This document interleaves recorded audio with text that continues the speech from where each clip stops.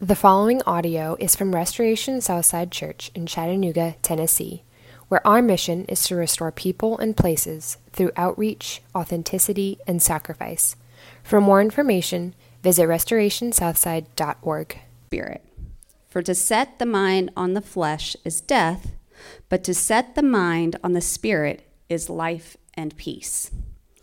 For the mind that is set on the flesh is hostile to God, for it does not submit to God's law. Indeed, it cannot. Those who are in the flesh cannot please God.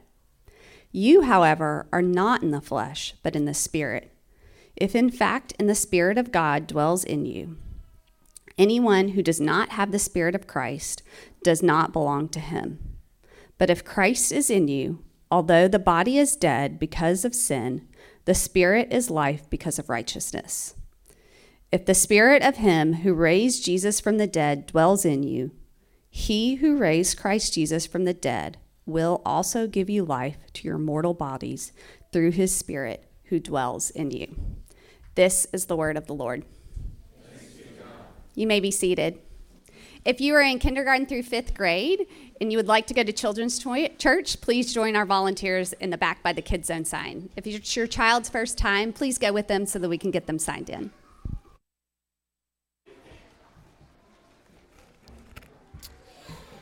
Thank you, Karis. If you're an adult and you want to go to Children's Church and not listen to me, there's the Kids Zone sign in the back. We are in the middle, kind of actually the beginning. It was launched last week of our new sermon series on Romans 8. And it's entitled Sanity by the Savior. Sanity by the Savior. And what we're looking at is, in light of Easter, the empty tomb, he has risen. And so what does that mean for you? What does a risen king mean for you day in and day out? About what you do, about who you are, about what you can't make sense of? Sanity by the Savior. And that's because in Romans 7, Paul says, I can't make sense of myself. I don't do what I'm supposed to do. What I do, I don't want to do. Wretched man that I am. And then we see Romans 8 plunged into.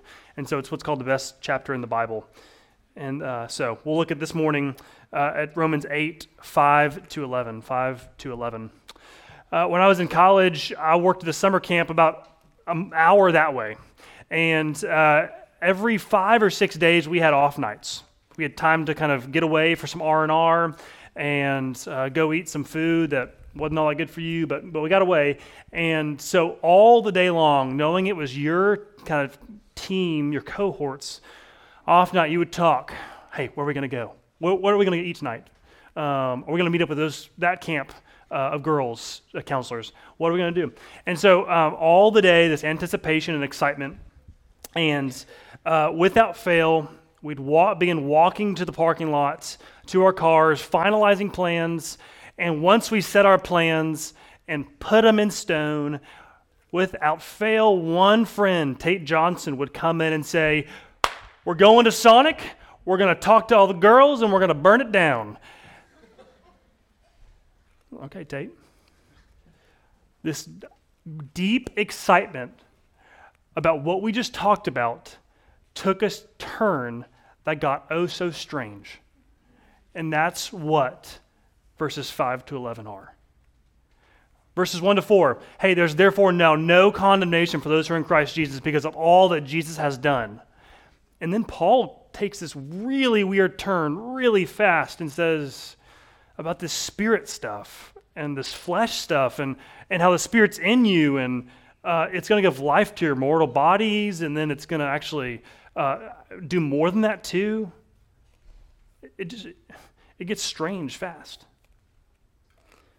And Marnie this week, as we kind of leaned into the strangeness of it, she kind of gave a framing question. And the framing question is, starting at verse 5 into the rest of the chapter, what does the uncondemned life look like? Well, we see in Romans 8, if verses 1 to 4 talk about no condemnation, we can assume 5 and onward is what the uncondemned life looks like. And that's exactly it. And so if Jesus brings us sanity, this morning we see there's sanity in the good life. Sanity in the good life. And we'll see it in 2 points. Not 3, 2. The model of the good life and the manner of the good life. The model and the manner. But as we see Paul and what he wrote about the Spirit, let's ask that very same Spirit to meet us in this room on the south side of Chattanooga, because he's a living Spirit of the living God. So let's pray.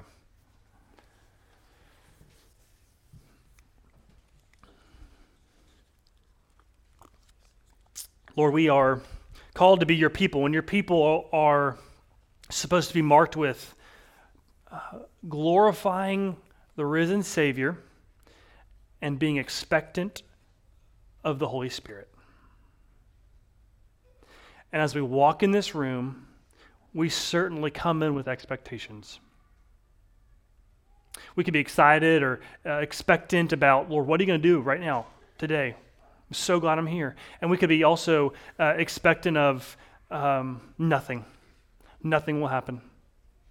That we could actually expect our wounds and our scars and our stories to be outdo and outweigh the good things you have for us. And so with all these expectations mentioned and others, would your Holy Spirit meet us? Minister to us.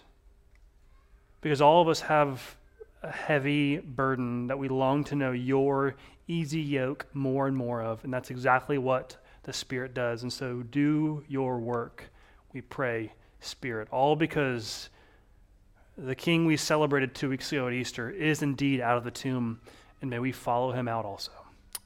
We pray in his name. Amen. So first, the model of the good life, the model of the good life. And when I say model, I mean there's nothing personal in the first half of this kind of section. It's all about Paul saying those, verses 5 to 8. He never says you, he says those.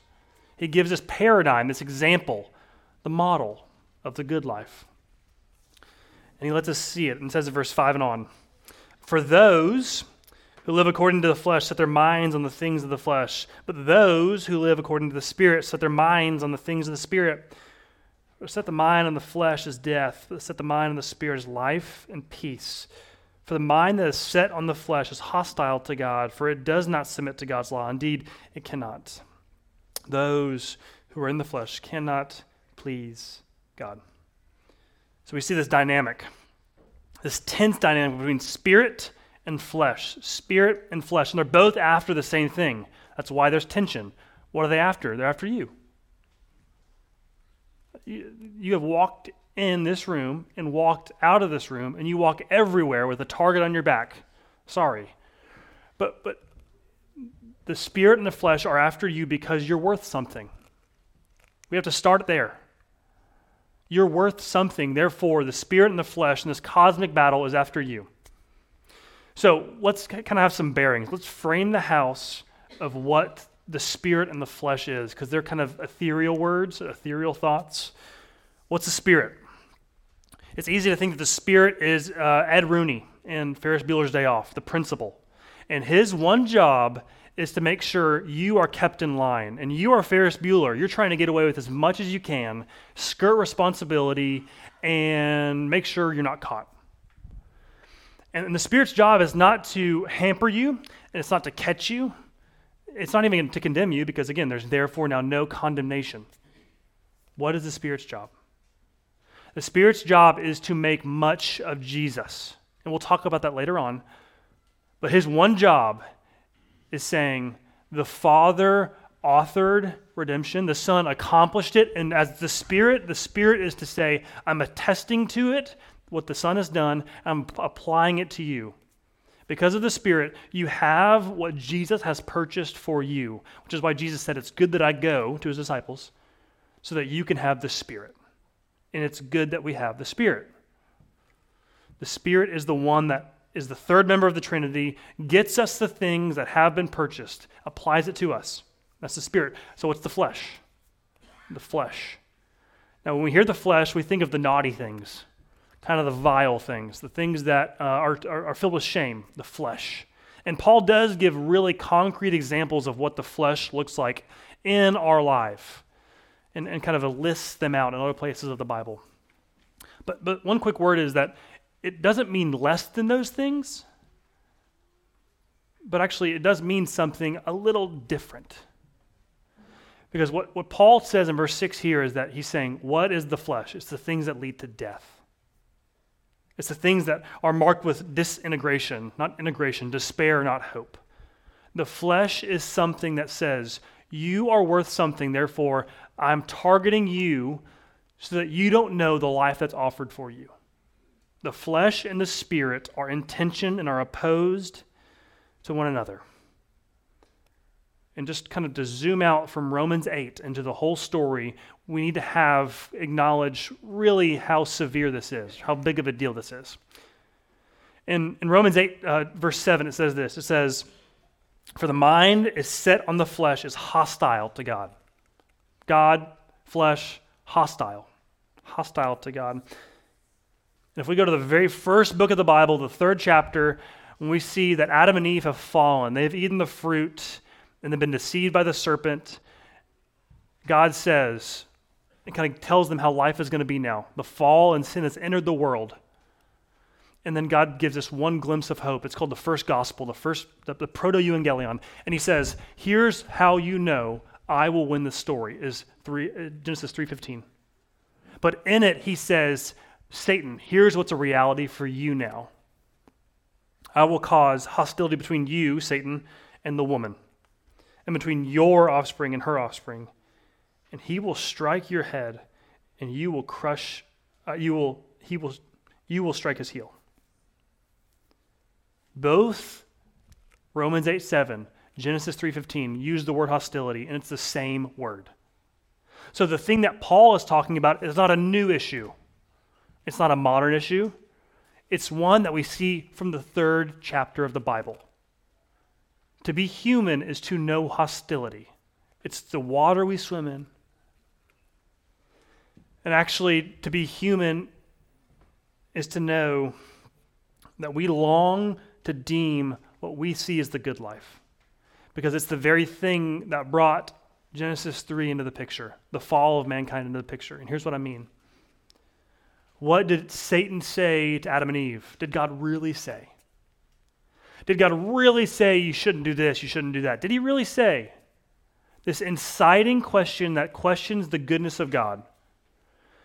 And therefore they ate the apple, they ate the fruit, whatever fruit it was appealing to the eye. Because to them they thought, he's holding out on me. So I need to go get what I want because he won't give it to me. And we see it all through the rest of the Bible of marked with hostility, we search for the good life.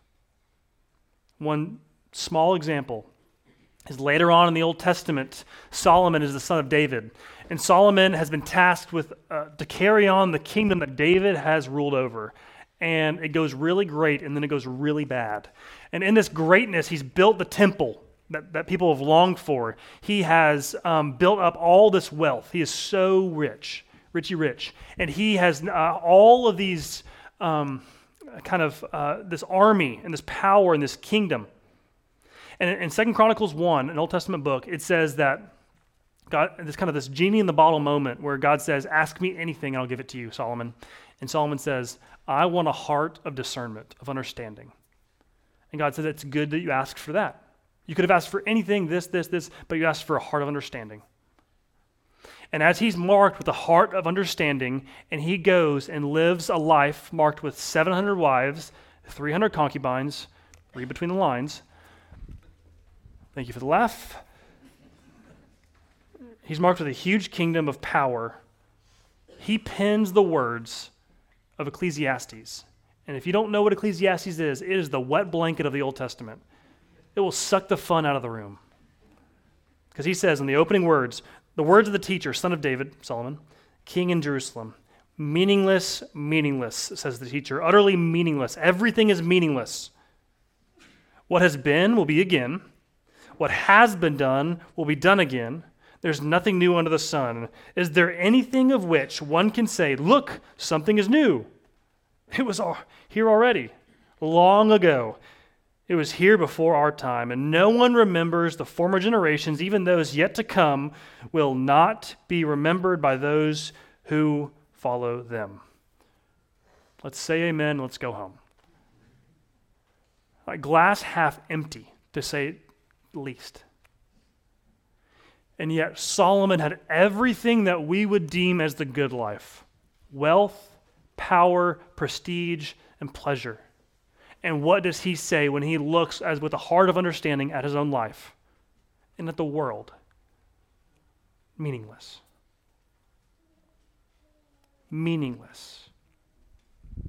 And with that reality in mind, meaningless, searching for the good life that we deem, Paul writes the words of Romans 8. And he says, set 5 times. Set your mind on the things of the Spirit and what the Spirit desires, not what the flesh desires. Don't set your mind on the things that the flesh wants. He's saying set, set, set. Place your allegiance and affection on something, the Spirit, not the flesh. Arrange your life around the desires of the Spirit, not the flesh. Set, set, set. He's saying set your desires. And desire is often a dirty word, right? It feels like kind of you got to take a bath after you talk about desire. Because we think of desire and passion, and when in fact, actually, it's a beautiful word. Because to understand the tension of the flesh and the Spirit, we have to understand who we are as a people of desire. Because you are someone who desires something. And desire did not come after Genesis 3. It was before it. And Kurt Thompson, who's a psychologist and kind of looks at spiritual formation, he says this in his book, The Soul of Desire.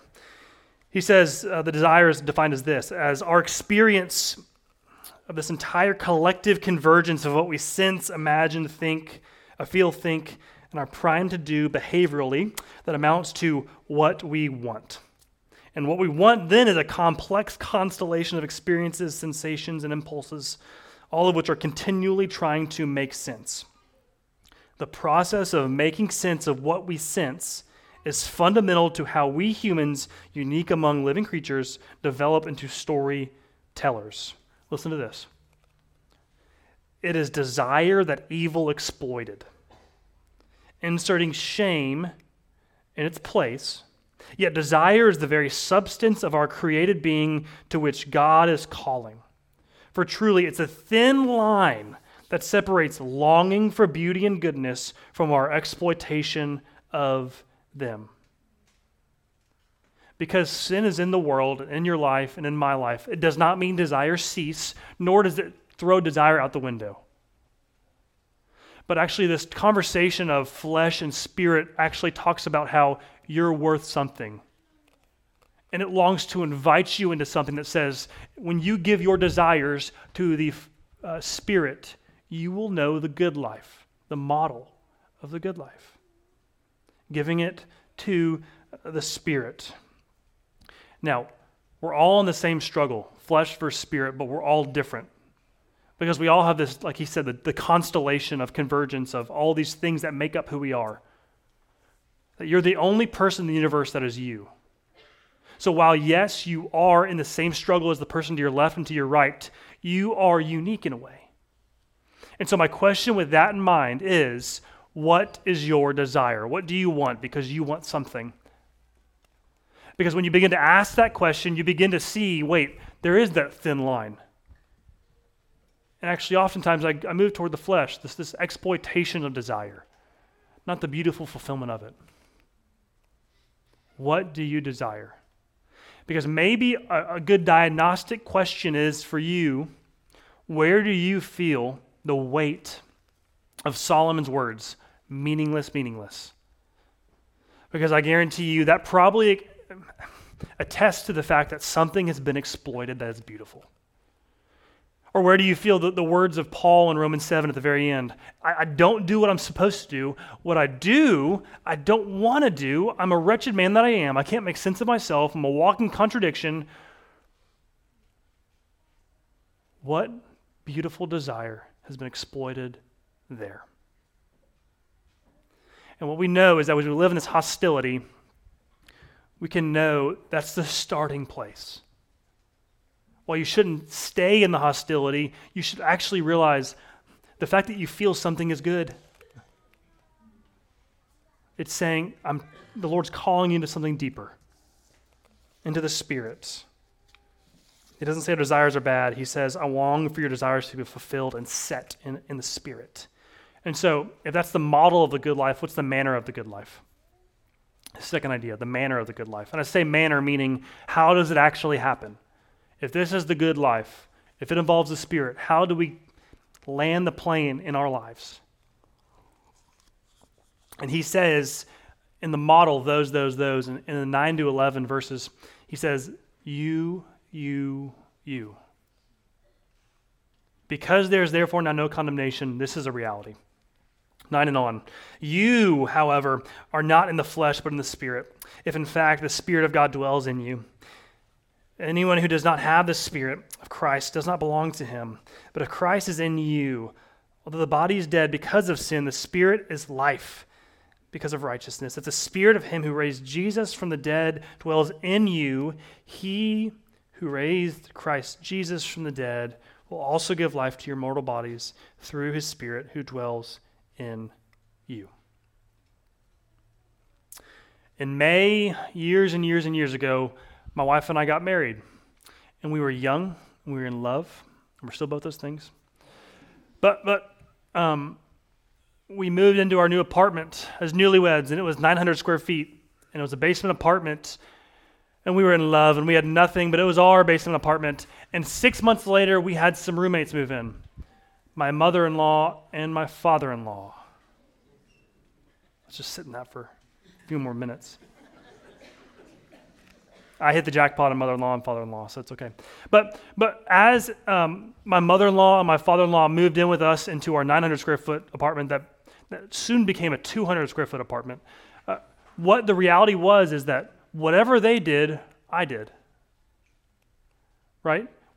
The tight quarters made it so that if they watched something on TV, I watched something on TV.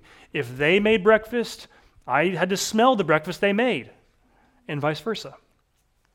And yet, even as we lived with each other, leave and cleave didn't really apply, I guess, but as we lived with each other, there was also this new intimacy that was born. And my fondness and appreciation of them skyrocketed. And that's exactly what the Spirit does. Here in verses 9 to 11, Paul is saying the Spirit resides in you. It dwells in you. The Spirit is in you if you belong to Christ. And what the Spirit does in the close quarters of the human heart is that you don't begin to avoid it and kind of live around it. You begin to live with it in mind. And the life of the Spirit is you living with the same Spirit that raised Jesus from the dead in mind because it's in you. This fondness, this intimacy, this connection, all because the Spirit resides in you. And the Spirit does its best work in the human heart. So what is the work of the Spirit? What is the Spirit so great at? John 14 to 16, if you want some reading, go read it. It's Jesus telling his closest disciples, this is what the Spirit is like. This is what the Spirit will do. I'm crazy about the Spirit, and the Spirit's crazy about me. Because the Spirit's number one job is to be the president of the Jesus fan club. To say, look what the Savior did. Look what the Son of God did. And me, as the Spirit of God, I get the beautiful pleasure to now apply that in your life. Everything that has been purchased, there is therefore now no condemnation. It's a reality for you because I'm here as the Spirit. The Spirit is there to make sure you know for a fact you are beloved. And you are your beloveds. The story of the Bible is not a story of rules or of fables. The story of the Bible is this tale that is true, of the truest truths. And it says this, that a Trinitarian God has set his sights on loving the antagonist, you and I. That it will move heaven and earth, literally, to make sure that is known and accomplished and also applied to you. The Spirit moves toward you, even as we don't move towards it.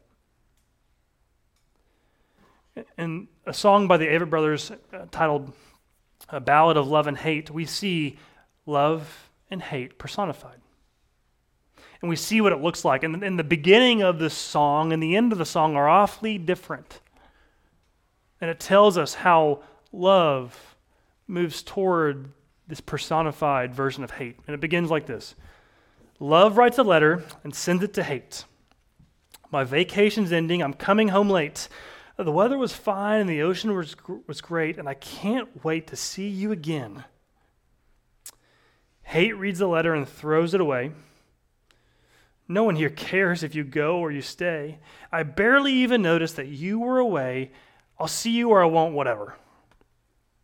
In the middle of the song is hate bitterly existing in the world, drinking alone on the hood of his car late into the night. Meanwhile, love has flown all the way to hate, gone to their home, and waiting for this drunken friend to get home.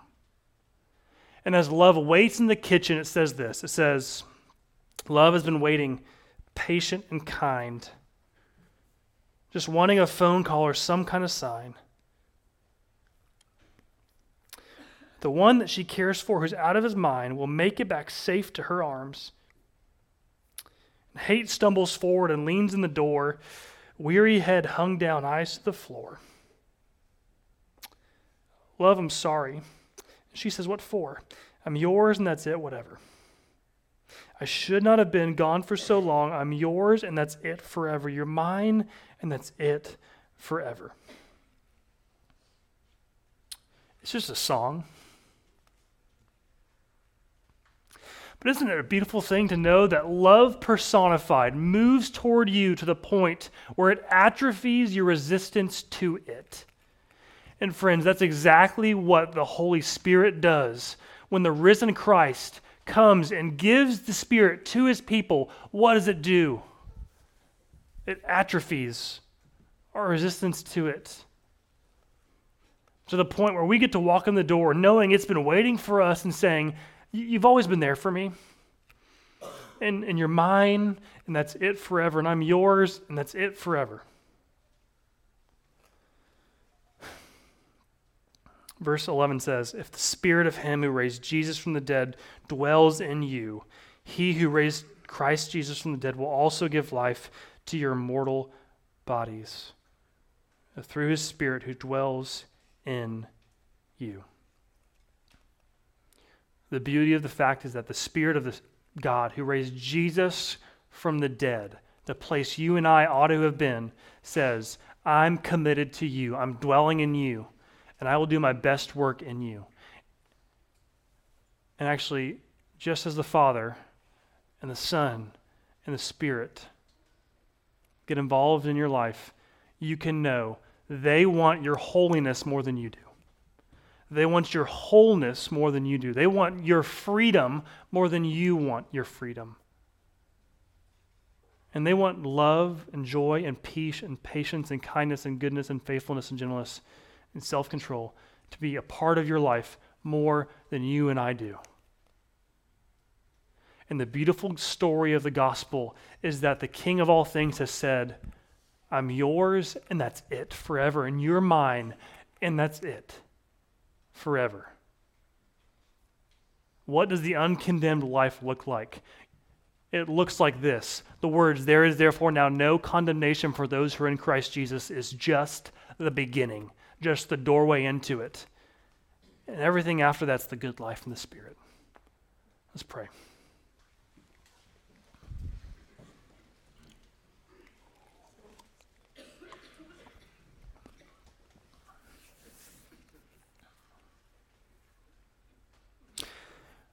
Lord, I don't think I'm alone when it's so hard to receive the good news of the fact that you are so for me and so for us.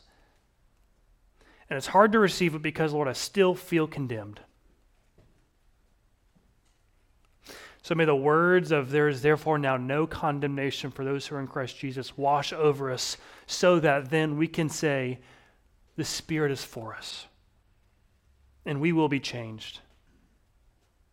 And God, you will do a work in us that we don't even want, but we will find life in because there is only life in you. In this very day, remind us of that truth.